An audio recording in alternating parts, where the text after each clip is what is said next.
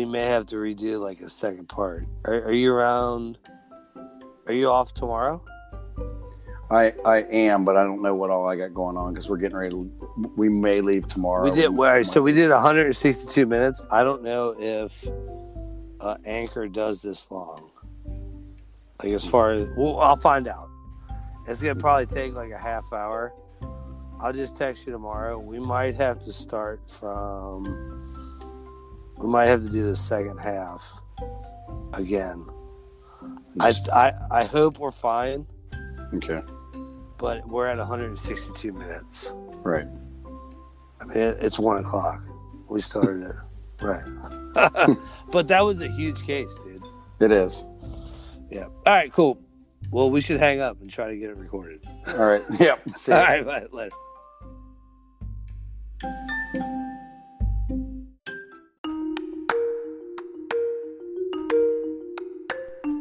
Welcome to the podcast that explores mysterious disappearances, bizarre worldly occurrences, strange phenomenon, and basically everything that's weird.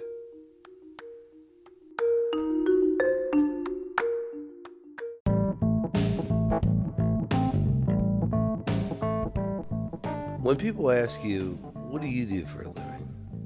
Do you want to be able to tell them, I'm a producer? Well, now you can. Go to patreon.com, search everything that's weird, and sign up.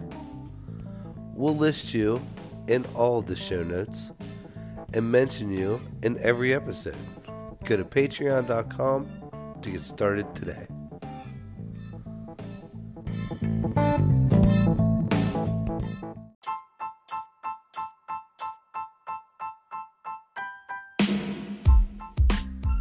I got a little bit of a cold too, so my kids are petri dishes. All right, welcome to the podcast. Tonight we have a good one. This is one of my favorites. I'm your host, Anthony. I'm here with Brandon, and we are talking about another story that I love, Dan Cooper, or as the press says, DB Cooper. Old douchebag. That's all I think of when I hear right. DB. Well, he never called himself DB Cooper. The press called him DB Cooper, and that's a whole separate thing, but yeah, he went by Dan Cooper. So apparently in the Washington area, there's a ton of guys that look like DB Cooper. Because when I started getting into this, I remembered there were a bunch of suspects, and you had said there's 800 that the FBI looked at. Yeah, over the years they said 800 people were suspected at some point. So we're not going to bore you and go through all 800 people. We'll kind of just hit the all-star team. You sure? I was all boned up on all 800 of them. Well, even on the all-star team, there's like 5 guys that could be DB Cooper just by the picture alone. Right.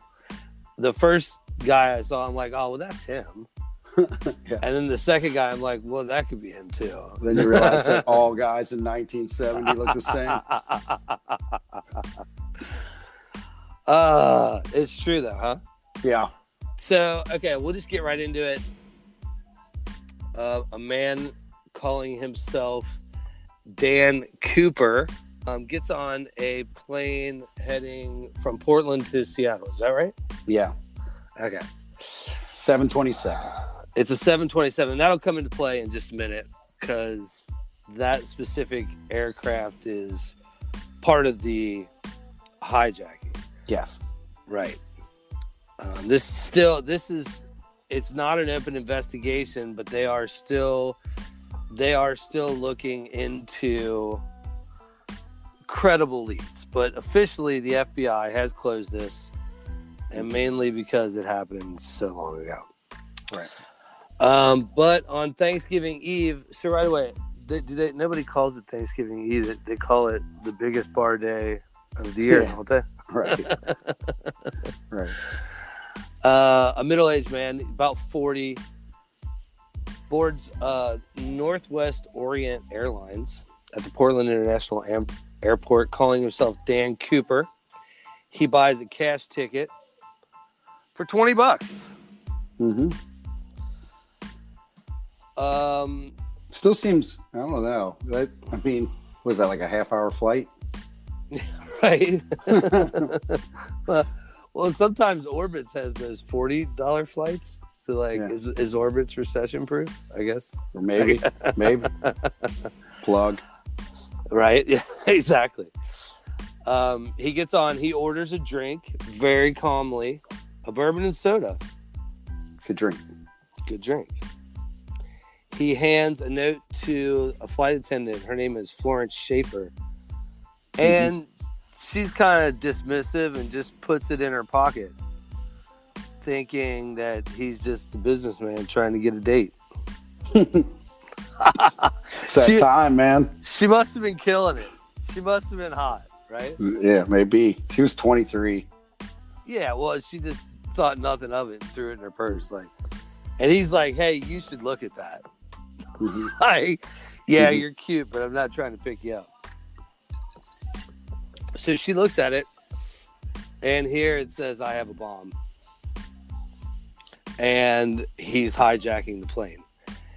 She looks, and he has a briefcase that looks like a cartoon bomb, right? Right. The old-timey bomb. The bomb they still use on the warning signs, like this is a bomb-free zone deal. They put the little red line through it. Yeah, it's got an alarm clock. Yeah. Don't bring that on the plane. Yeah. Nick Swartzen does a thing about what you can't bring on a plane. Yeah. And fireworks is one of them. And right. He's like, could you imagine being up there and somebody lights off a Roman candle? It's like, pew, pew. They don't let you bring anything on there anymore. So the captain is a guy named William Scott. He contacts Seattle Tacoma Airport air traffic control to let them know what's going on. And they tell the passengers. Yeah, well, the note said, I have a bomb in my briefcase and I want you to sit next to me. So she sat down, I thought, right next to him at some, She does. But he, by all accounts, he's like a nice guy. He's not harsh with her or anything, but he does get the instructions to the cockpit. So does the other flight attendant give the instructions to the cockpit? I guess. Yeah, that's kind of lost in a bunch of the stories. It is, because it does say to sit down next to me, and that's why I kind of brought it up, because I was kind of wondering if there was something too, because they knew and none of the passengers did, and I just didn't. I was like, if she had to sit down next to him, that would look weird, right? Right. I would think something was up. Right. However, well, I don't know. In the 70s, would it be unheard of that a flight attendant was sitting down and flirting with a businessman? I don't know. At that time, you could send your kid to the store to get vodka for you. He was smoking on the plane. That should tell you something. Right. They said he's just chain smoking. He was on that plane you were on with the ashtrays. Yeah. Yeah. When I was a little kid, I was on. I've been on planes with ashtrays. Yeah. So the pilots, they get the ransom note. They know that he has a bomb. It says what he wants. He wants a truck to refuel the plane, and he wants $200,000. Right? Yep, and 4 parachutes. 4 parachutes. And he's not. We keep saying he seems rather nice, because at the time they call it air piracy. Mm-hmm. Most of the people are politically driven, and it's a very hostile takeover. Yeah. And they usually want to go to a country without extradition, like Cuba, or somewhere where they have a safe place to go. They end up around 6 o'clock, a little before 6 o'clock, they land at Seattle Tacoma Airport, and all the passengers deplane except for the flight attendant, the pilots, and him.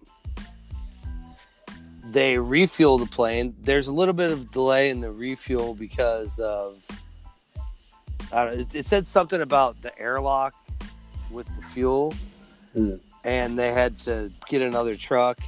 Right. But it's not a big deal, and they get refueled. Everybody's let off the plane except the flight attendant, him, and the pilots. And he gets his 4 parachutes. Mm-hmm. The money's brought on the plane, or Northwest Orient operations manager. He's a guy named Al Lee. And he didn't want him to think he was a cop, so he kind of comes up in plain clothes, gives him the money. He is asked by the FBI if they can do negotiations on the plane. He says no. He lets one of the flight attendants leave, and all the passengers leave. So there's 4 people left on the plane. Now, this is super smart because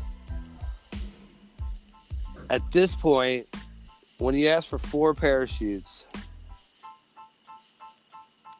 if you ask for 1 parachute, right? Yeah. They're going to pack it full of a bed sheet, right? Right. You're going to jump out and you're going to pull your ripcord, and a fitted Martha Stewart sheet's going to pop out of your backpack, right? Right. Like, you ask for 4 and they're like, oh shoot, he's got like a plan. Yeah. And they still aren't real worried about it because they're like, well, we know he's on that plane. Right. He's not going anywhere. He's not going anywhere. So he tells them to set course for Mexico City. Mm-hmm. And they're fueled up. And he also gives them instructions on altitude and airspeed. And this is really important. So he says he wants them to fly approximately 115 miles an hour, like 100 knots. And this is right above the speed where the engines will stall. Yeah. And it also means that the pilots have to fly it manually. So that allows for things to happen on the plane that wouldn't usually happen. Namely, how he ends up escaping.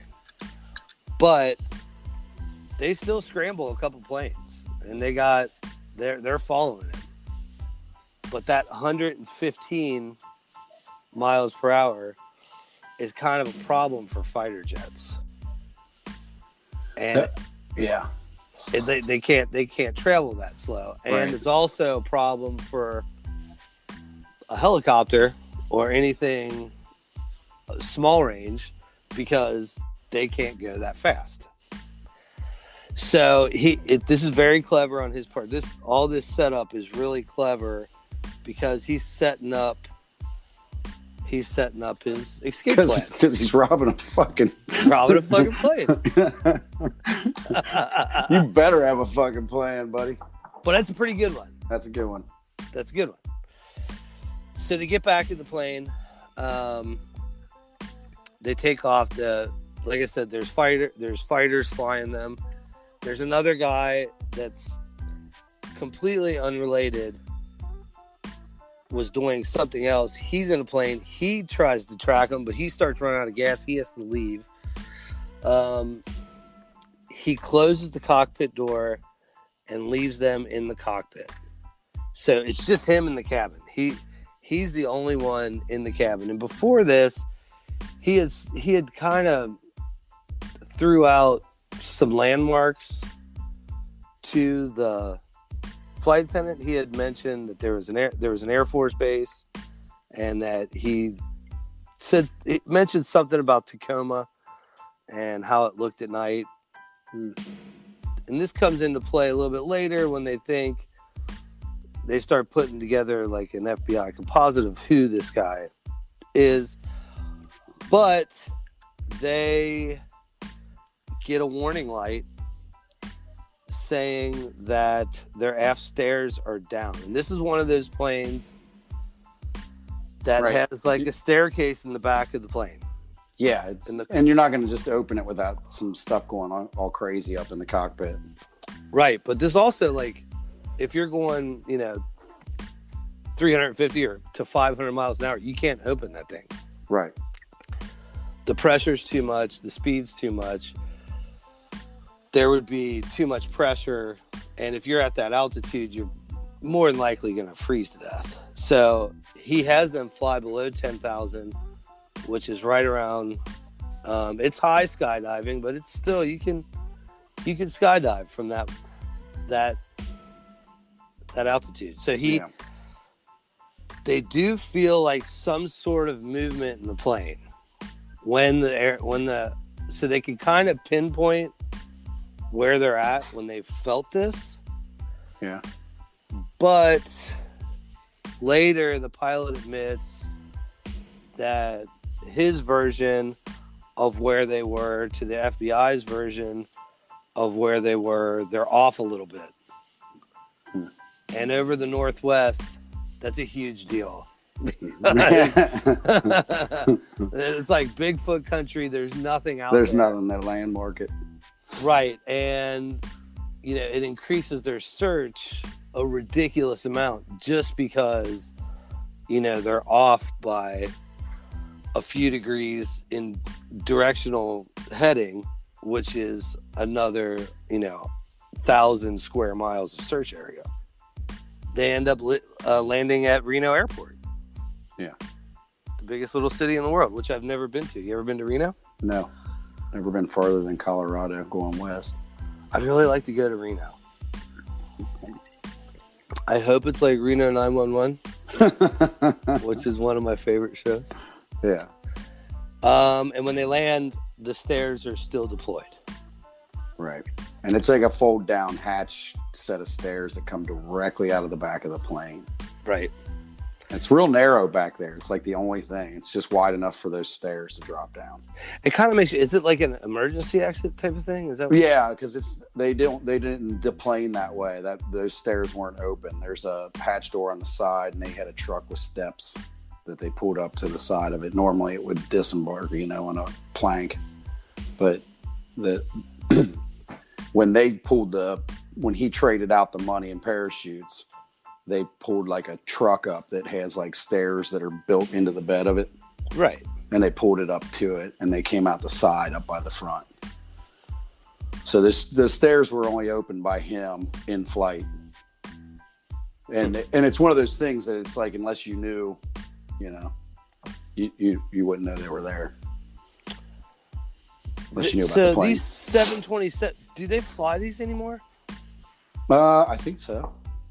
I believe they're still in use. See, I wish I knew my planes better. I know. Well, I know. I know the big nobody ones. Ever. Well, I know my RJs and my little ones. But one thing that's funny, you should look it up on Wikipedia because No, the last 727 was March of 2003. I was going to say, I've never come across that one. If you look it up on Wikipedia and you get it through, they have a picture of the plane and the stairs go down and a little guy jumps out the back of the stairs, which is kind of funny. That's funny. So, all right away, the FBI goes on the plane. They start their investigation. There's cigarettes, which end up getting lost. I mean, come on, man. He smokes like 6 cigarettes, has a couple bourbon and sodas. I mean, come on. It's like every old-timey show with a cop in it, and they're all inept. And they're just like, probably the wife did it. John Mulaney said if you wanted to commit murder in the 20s, all you had to do is not be there. Right. Like, hey, there's a pool of there's a pool of blood right over there. He'd be like, ooh, gross, mop it up. But he has a clip-on tie, which I guess that's pretty baller. Yeah. I don't know where you would buy an adult clip-on tie. Mm-hmm. I guess it's a different time. Yeah. 2 of the 4 parachutes are gone. He took one out for I guess one for the money, right? So this is just a website. Calculate me. How much does $200,000 weigh? And they break it out into hundreds, 20s, 10s. So $200,000 weighs about 20. This says 22 and a half pounds. Let's just say 25 pounds. So that's yeah. So his other parachute's the money, maybe. Right. So 2 of the parachutes are gone. They land. Of course, the FBI storms the plane. Nothing's on the plane. His clip-on tie. He has his tie clip. The cigarette butts, which, come on, they lost those. And then I guess his glass, which I never heard about the glass. Did they ever? No. They never checked the glass, right? Not that I'm aware of. I didn't see it anywhere. Right. I was wondering the same thing because he ordered a drink. Wouldn't his fingerprints be on it? But they lost those cigarette butts. So. Right. But they had eyes on him. They kept having to loop back around because they were going too fast. These other fighter planes, and nobody really saw him jump. So they kind of had to scramble to put together a flight path and figure out where exactly he left and where he jumped from. So immediately they're trying to figure out who this guy is. They find out he uses the pseudonym Dan Cooper. And the FBI puts out a list of all the serial numbers for the bills, which is smart. Yeah. Because they're looking for like racetracks. They're looking for places that have lots of cash transactions, casinos, things like that. Right.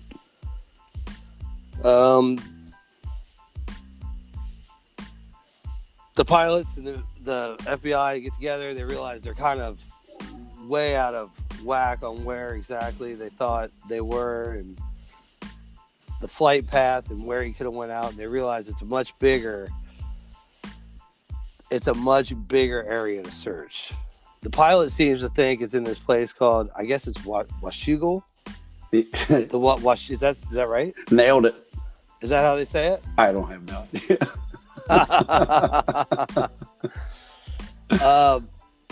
Which that part of the country was sort of obliterated by Mount St. Helens in the 80s. Yeah. A lot of people don't remember that. Right. So they have his mother of pearl tie clip. He smoked Raleigh cigarettes, which I've never had a Raleigh cigarette. No, I don't think I have. Seems like something you would find at a bowling alley with that pearl top tie clip with a bourbon and soda. Right. Everything. Right. It's the most stereotypical thing I've ever seen.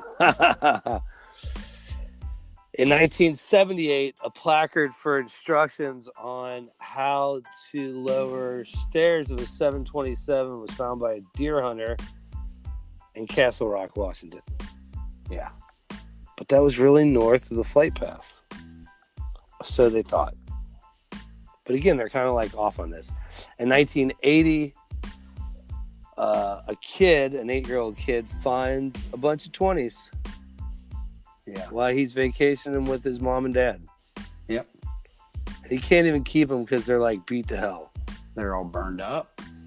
Yeah. They're it looked like the edges were burnt, but I guess they were saying they were deteriorated and shit. Yeah, they look, the pictures of them, they have holes. It looks like, well, I guess at that time it's 12-year-old money? Yeah, it's pretty old, just sitting out there, I guess. Mm-hmm. But the theories with where that is, a lot of people think It could have been deliberately buried there. It could have been carried there. It could have flooded and gone there and sat in the mud and then resurfaced later. There's a lot of theories on how the Bills got there. Yeah. And I guess, are they all 20s? That what the kids found? Yeah. Yeah. It was like $5,800 total. Okay. Yeah, But it was all 20s. Yeah. But the serial numbers do match what they matched the money that they gave him for the ransom. So they do have some DNA from him later that they do hang on. They lose the cigarettes, but they do have the tie clip. And they have the plane ticket, right? Mm-hmm. They have sketches of what people think he looks like. They do a ton of analysis on the physical evidence they have. And they come up with some weird stuff. Yeah. Like, there's all these weird metals found on his tie clip. Or on his tie itself. Metals that, like, would be involved with somebody that's, like, a machinist. Or, like, somebody that works with some kind of, like, fabrication of metals, some kind. Right. And dresses fancy when he does it. Right. But they find, like, titanium. Yeah, it's real weird. Cerium, strontium sulfide. Okay. Right. And this lends back to a bunch of theories, because these end up connecting certain people that end up having deathbed confessions. Mm-hmm. I hope I live a full enough life to have a deathbed confession. I love that part of the movie. Like, my brother hates that part of the movie.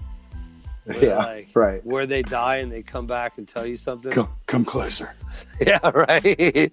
Right. They're totally dead.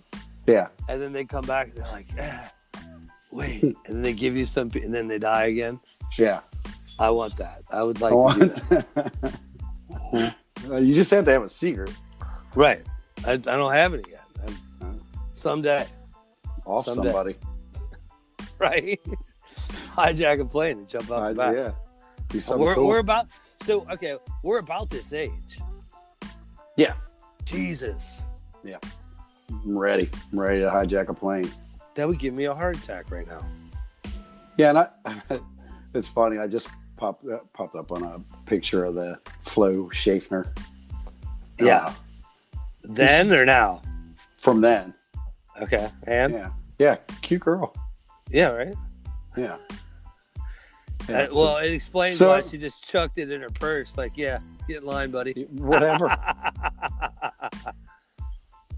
But they say he's about, I don't know, 6 foot, 180, between 5'10" and 6 foot. But decent, like, not short, not tall, not skinny, not fat, just kind of an average white guy.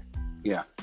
That apparently looks like everybody we're about to mention in the next segment.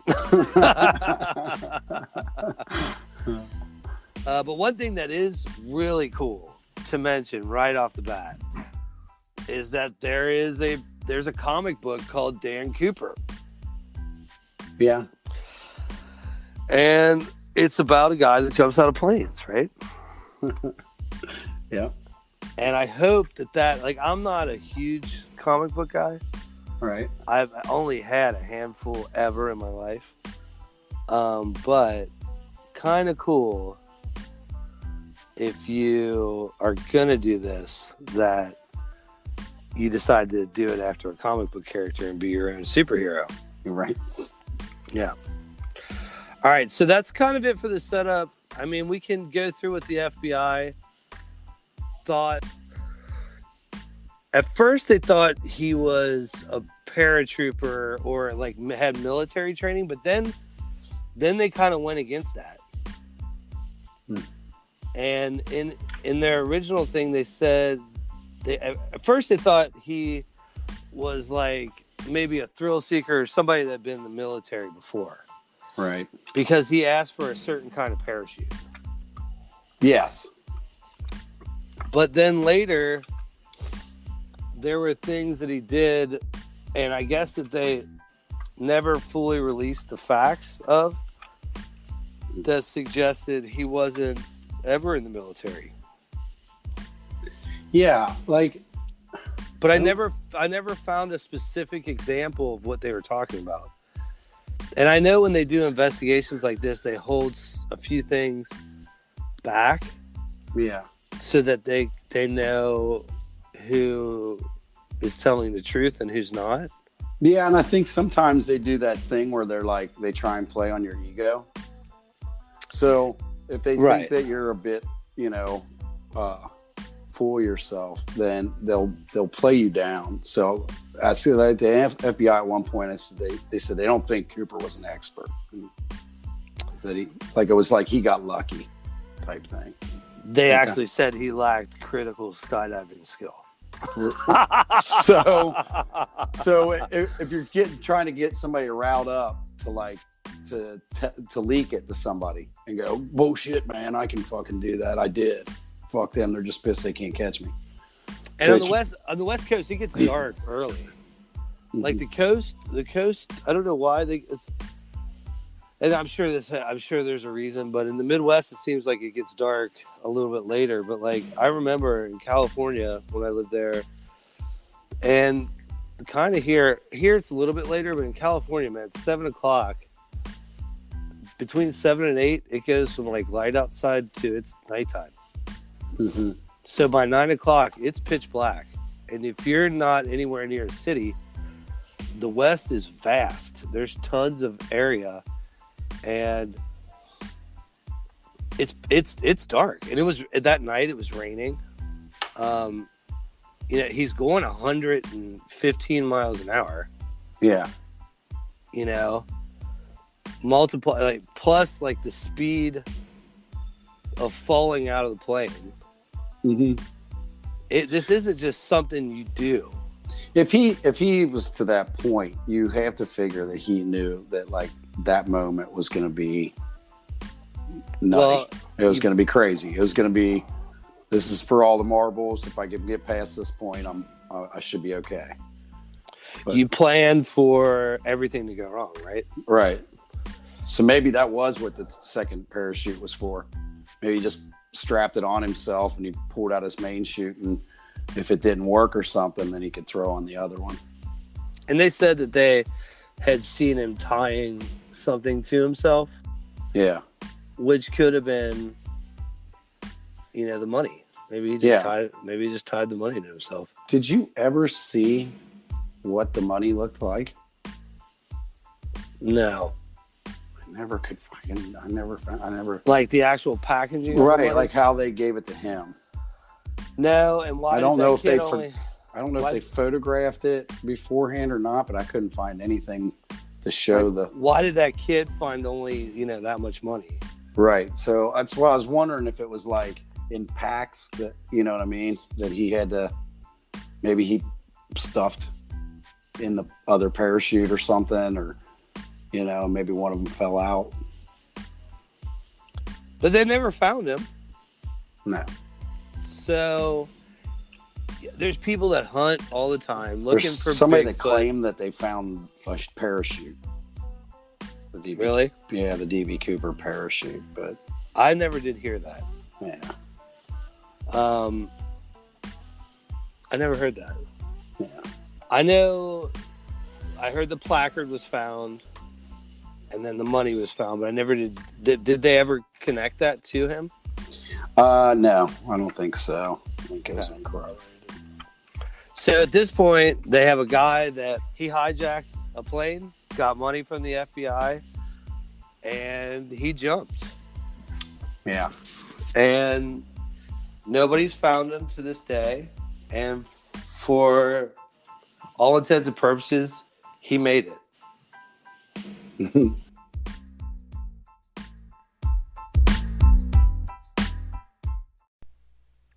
If you haven't heard about Anchor, it's the easiest way to make a podcast. Let me explain. First of all, it's free. Second, there are creation tools that allow you to record and edit your podcast right from your phone or your computer. Anchor will distribute your podcast for you so it can be heard on Spotify, Apple Podcasts, and many more.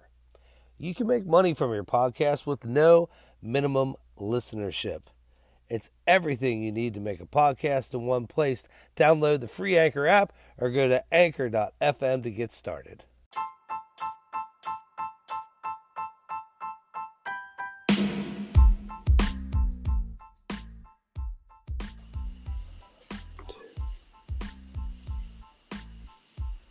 So, who is even capable of pulling something off like this?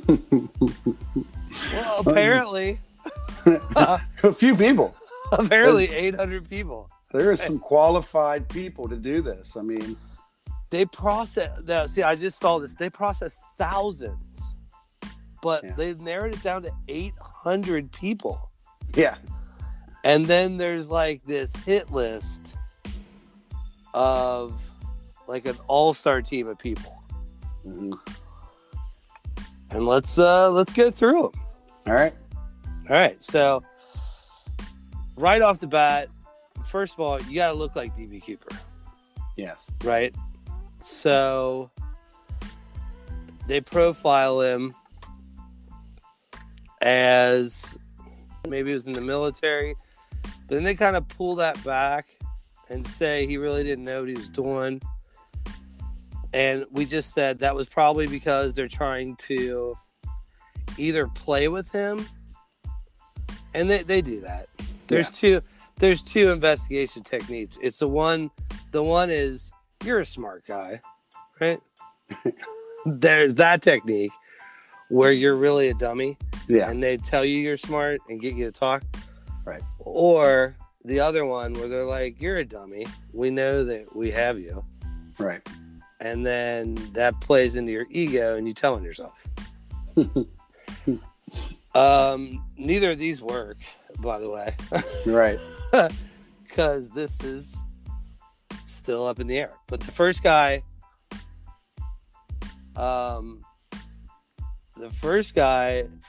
is not a guy. Yeah. It's a girl named Lynn Doyle Cooper. Yeah. LD Cooper. Yeah. You're just kind of, I think you're grabbing at straws. But You're like, it's close. It's close. Let's get her. so Lynn Doyle Cooper, you know about her. They were saying that the family had, on Thanksgiving morning, Lynn Doyle Cooper, known to the family as LD, had returned to the home bloody and bruised and claimed to be involved in a car accident. Hell of a night, you guys. Hell of a night. I went through it last night. No?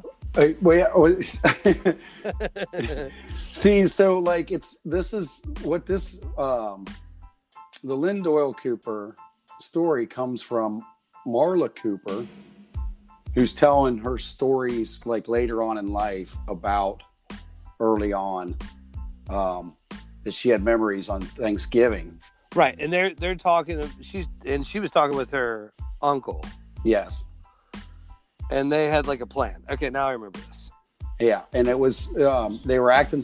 Her uncle and her aunt were acting suspicious before Thanksgiving, and they were using they were using walkie-talkies and left to go supposedly turkey hunting.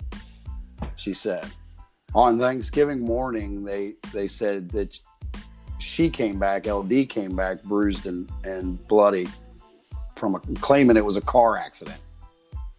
But Marla Cooper, who lived in Spokane at the time, said she overheard LD Cooper say, "We did it. Our money problems are over. We hijacked an airplane." And this is important because a lot of people, the reason they suspect their family members is because there's money problems or they're stressed about money, and then all of a sudden, right after this, no problems. Mm-hmm. Now, the FBI kind of buries this one because there's not a whole lot about her that shows up. And I wonder if that's like pride or... well, Lynn died in like 1999, and I think the FBI was like opening this promising lead, and it was like 2011 when they were looking. And they're doing DNA and shit, and they're like, there's nothing that matches to her. Yeah, because they had stuff in the house they could provide. But literally, they made no comment about it. Right. So they never really came out and said anything to her. It's just that there's people, and it's important to say there's a ton of books written that have a ton of theories. There's a ton of YouTube videos. There's a ton of podcasts. Everybody has their theory about who it is. Mm-hmm. And she's not the only woman. Yeah. There's another woman, Barbara Dayton. She's a recreational pilot and librarian, right? Get out of here. She's a librarian. She worked with explosives in construction. She was a merchant marine, and she was in the Army in World War II. Mm-hmm. She wanted to be an airline pilot, but could not get her commercial license. She said she dresses as a man. Yeah. So were you like not allowed to be a pilot if you were a girl in the? What I understand it is that that she was born a man and underwent gender reassignment surgery in 1969. Jesus, dude. And lived after that as Barbara rather than her given name Bobby. I'm going to tell you this. So she would have been a woman at the time of the heist. The surgery would have already happened. She would have, you know what I mean? So it's like, yeah, I do. You have to play a man again, which I guess it wouldn't be too hard, but I don't know. You know.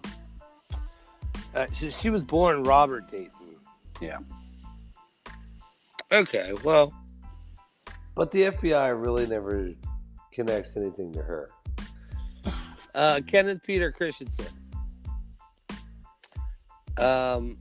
Yeah. For me, he's one of the ones that was like, okay, he kind of looks like him, but not really. I don't know. He doesn't, but he's a trained paratrooper. Yeah, he fits the bill. He fits the bill. He was in the Army. He joined Northwest Orient as a mechanic. Mm-hmm. Becomes a flight attendant, and he's based in Seattle. Mm-hmm. He was 45 years old. And kind of the reason they wrote him out, even though he smoked and drank bourbon, was that he was a little shorter. He was about 5'8". And they never could really pinpoint him. He told, of course, here's another deathbed confession. Yeah. I don't think he got it really out, though, did he? I thought he just said there's something you should know, but I can't tell you. Right. To his brother. Yep. Right. And then his family members started really like going into him. So they're like, he's DB Cooper. Like, he was a flight attendant. He has like over $200,000. He has all these news clippings. Mm-hmm. He was pissed because they kept striking. He kept having to take on odd jobs. And his brother was like, he was like a ditch digger. Like, he would dig ditches. And he was pissed that this was going on, and that was kind of like the motivation. And then they find out a little bit later that, well, he sold like a bunch of land, like 24 acres of land at 17 grand per acre in the 90s. Yeah. And that kind of was accounted for his money. Now, they didn't say how he bought the land. Yeah. And I know, real estate, you could bury a ton of money in real estate. And very easily, too. You know, especially if you buy farmland. Right. You buy farmland, you could make a several $1 million transaction and nobody will ever even blink an eye. Yeah. Because you're not developing on it, you know. Yeah, you're just buying a big chunk of dirt. You sit on it, you pay taxes on it for like 20 years, right? And you rent it to some farmer who his rent is your taxes. So Right. you basically break even for 20 years. And then all of a sudden you make $27 million. Right.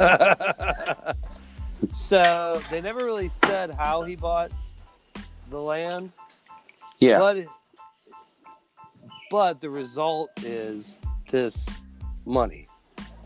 Yeah, he's got money, and they I think, you know, there's like some romanticizing by some of the family members where, you know, they want now that everybody's dead and nobody can be held accountable, they want to be able to be like, this is my family, they did this, we're important.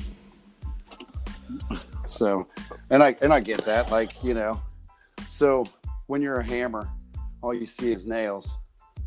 I've never heard that, but I like that a lot. That's going to be our next t-shirt. Okay, that brings us to Jack Coffelt. Yeah. Coffelt? Yeah. Coffelt? Con man, ex-convict. Yep. He was a government informant. As con men are. I mean, right? He makes outrageous claims. Like Dr. Evil, he invented the question mark. Right. But he said that he was a chauffeur for Robert Todd Lincoln Beckwith. It must have been his son, Robert Todd Lincoln's grandson. Right? So it must have been Robert Todd Lincoln, who was Lincoln's son. It must have been his grandson. Okay. Which makes sense. That's like in the 1900s. Okay. Yeah. Yeah. I mean, yeah, it's not that far away. I mean, trying to think. Yeah. Yeah. It would have been like grandson. Yeah. Yeah. Okay. So I just acted like I did math in my head, and then I agreed with you. Well, yeah. I mean, 65, he dies, and his son's relatively young. I mean, I don't know how old exactly, but teenager, right? Right. I know it's the 1800s and people don't live as long, but they live pretty long. Right. And you get to he was born in 1917. Yeah, that's right. I mean, that fits. Well, here's the thing. John Tyler, the president. Oh, I know about this. Go ahead. Yeah. I know this. Go ahead. His grandson just died like a few years ago. Like, what was it, 2012 or something? How about that guy killing it, right? Like, So what the hell? Well, he married. Go ahead. Yeah, he married. Well, he was married and then he remarried, right? He married in his 70s or something. Yeah, and he was like 70 or 80 years old. And she was what, like?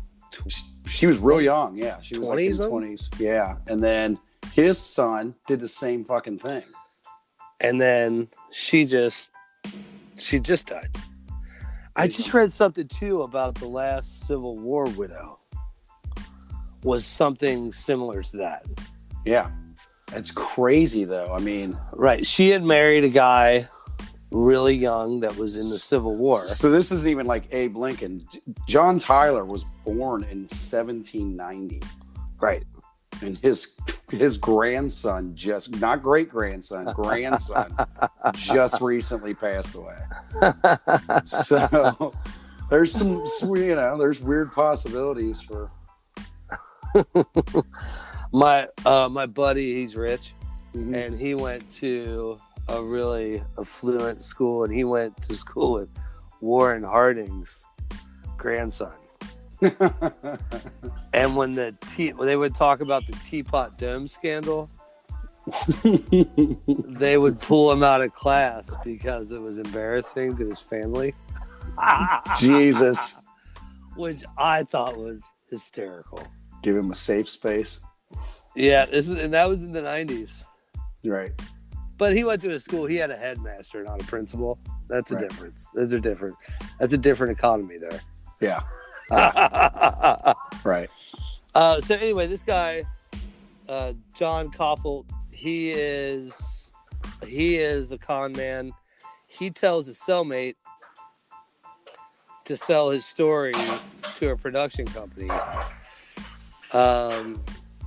And he is sort of discounted by the FBI because he doesn't know like the extreme details, but he still goes on CBS and 60 Minutes to try to get an interview. Yeah, they turned him down. They turned him down, and Lincoln's descendants turned him down too, don't they? Yeah. Like you were never a chauffeur. That's easy though. It's a con man. Everybody's like, "Fuck off, man." Right. You still owe me for this, Right. So William Gossett, he's with the Marine Corps. He was in Korea and Vietnam. Mm-hmm. He had jump training, wilderness survival. Yeah, he was a survivalist. Right. He was a ROTC instructor. He was at Weaver State. He had a talk show in Salt Lake City discussing the paranormal. I wish he was still alive. We'd have him on the show. Yeah. He was obsessed with this. He had a ridiculous collection. Mm-hmm. He once he showed his son. Yeah. Well, he told his son that he did it. Yeah. Right. And said his dad was strapped for cash, right? Mm-hmm. Because he was a gambler. But the FBI has nothing against him. Yeah. And then they submitted DNA and fingerprint too, I think. And he has never looked at seriously as somebody that is a serious contender to be DB Cooper. Richard Lepsey. He was still alive. Yeah. He was a grocery store manager, married, father of 4, living in Grayling, Michigan, and he disappeared in 1969. Yeah. His vehicle was found at an airport, and he was boarding a flight for Mexico. After the hijacking, they noted that he kind of, like his family said, he sort of looked like the composite drawings of DB Cooper. So he never really shows back up. He doesn't have any kind of deathbed confessions. He never talks to his family again, as far as I know, right? No, that's they just, and that was the only thing they had was the that he looked like him, and that there were some weird circumstances. Like he was going to Mexico. Mm-hmm. And the FBI never really says anything else about him. Now there's John List. They keep. It's funny to me when you hear all these people and you're looking at them, and they like, I mean, some of them are like, "I did it," you know what I mean? And the FBI keeps just like summarily turning them down, and you start thinking like, did they just lose the cigarettes? Was it just the cigarettes they lost? Yeah. Or are they just sitting back like, just tell every one of them we got no link. Just let it be a mystery. I have a theory. Well, we'll get to it at the end. Yeah, you want to get through some of these other. John List was an accountant. He was a veteran of World War II and the Korean War. He murdered his wife. Fun fact. Yeah, and his kids. And his mom. Yep. After shooting his wife, his mom, and his 3 kids. Well, I mean, come on. He had a bad day. And Bad they're day? like, "What's for dinner?" And she's like, "You're a bullshit son. You just drink all day." He's like, "You know what? I'll be right back." I'll be right back. And then, so right before the Cooper hijacking, he withdrew a bunch of money from his mom's bank account Yeah. and then disappeared. Yeah. A lot of people match him to the description, but he never says that he's involved. He's just kind of he denied it. Right. What you think at that point? Because he was like, "Yeah, I killed all them. I killed my whole family, but I didn't hijack that plane." So you think he did it? There's tons of people that think he did it. Yeah. But the FBI doesn't think he did it. And he doesn't think he did it. And he eventually goes to prison for it. And he dies in prison in 2008. Ted Mayfield. He was Special Forces, a veteran pilot, competitive skydiver. It's goddamn list is like every one of these guys. Like he was really good at going up and down stairs. I mean, like it's like every one of them's got like all the cues you need. Like killing people because Ted killed somebody. Yeah, again. Does it involve killing people? Because Ted got negligent homicide. So this is why I don't think it's Ted. I'm just going to throw this out there. Right. Ted got negligent homicide because he was teaching people to skydive and their parachutes didn't open. That's not a good teacher. He's the worst. Worst teacher ever. Terrible Yelp review, 1 star. 1 star. No, but he ends up getting like he's found indirectly responsible for another 13 additional deaths. Yeah. He has a criminal record, armed robbery, transportation of a stolen aircraft, which, unbelievably, he pilots a plane after losing his pilot's license, which is nuts. Yeah. Like you're like a cowboy at that point. Like you should be in a Bon Jovi video because like to just dick off and fly a plane that you're not certified for. Right. There's so much shit that can go wrong that you need help. Right. And you're like, fuck it, I can do it. I'm just going to try. Because you're on those, it's not quite like practicing medicine, but like there's all kinds of things that go on with planes. They're still studied. Like, I don't know if you know, but right after 9/11, there was a plane that went down in New Jersey. I didn't Right. hear about it. Well, it was like right after 9/11. I don't know exactly when it was. I'll probably piece it back in after this. Now that I know how to do GarageBand, but like everybody thought it was like a terrorist. But here, what had happened was the guy had taken off, and they had this wind, and he had a certain setting for the takeoff. Mm-hmm. And when he went up, it had never occurred that equation for wind, altitude, speed, right? Yeah. And it caused them to crash. So it's something like it's an ongoing process when you have these giant machines that have this crazy capability, and you're being pulled through the air. you're reliant on these other forces, and it's just not always studied. But it's crazy that you would do that without the knowledge or the certification, because it's essentially like a death sentence. It could be, yeah. But he did it. I tell you, I was like, I always see these like post-apocalyptic movies and stuff and zombie movies, and it's like they always find like a helicopter. I'm like, I would just say fuck it and get in it and drive it. And then like one day I was on YouTube and it was like how to fly a helicopter. I was like, oh cool, I'll click on this, bone up on this just in case the apocalypse happens. Right. And I get on there. And it was so complicated. He's like, if you don't make sure that this is like this, the whole thing will just start spinning in circles and break itself apart.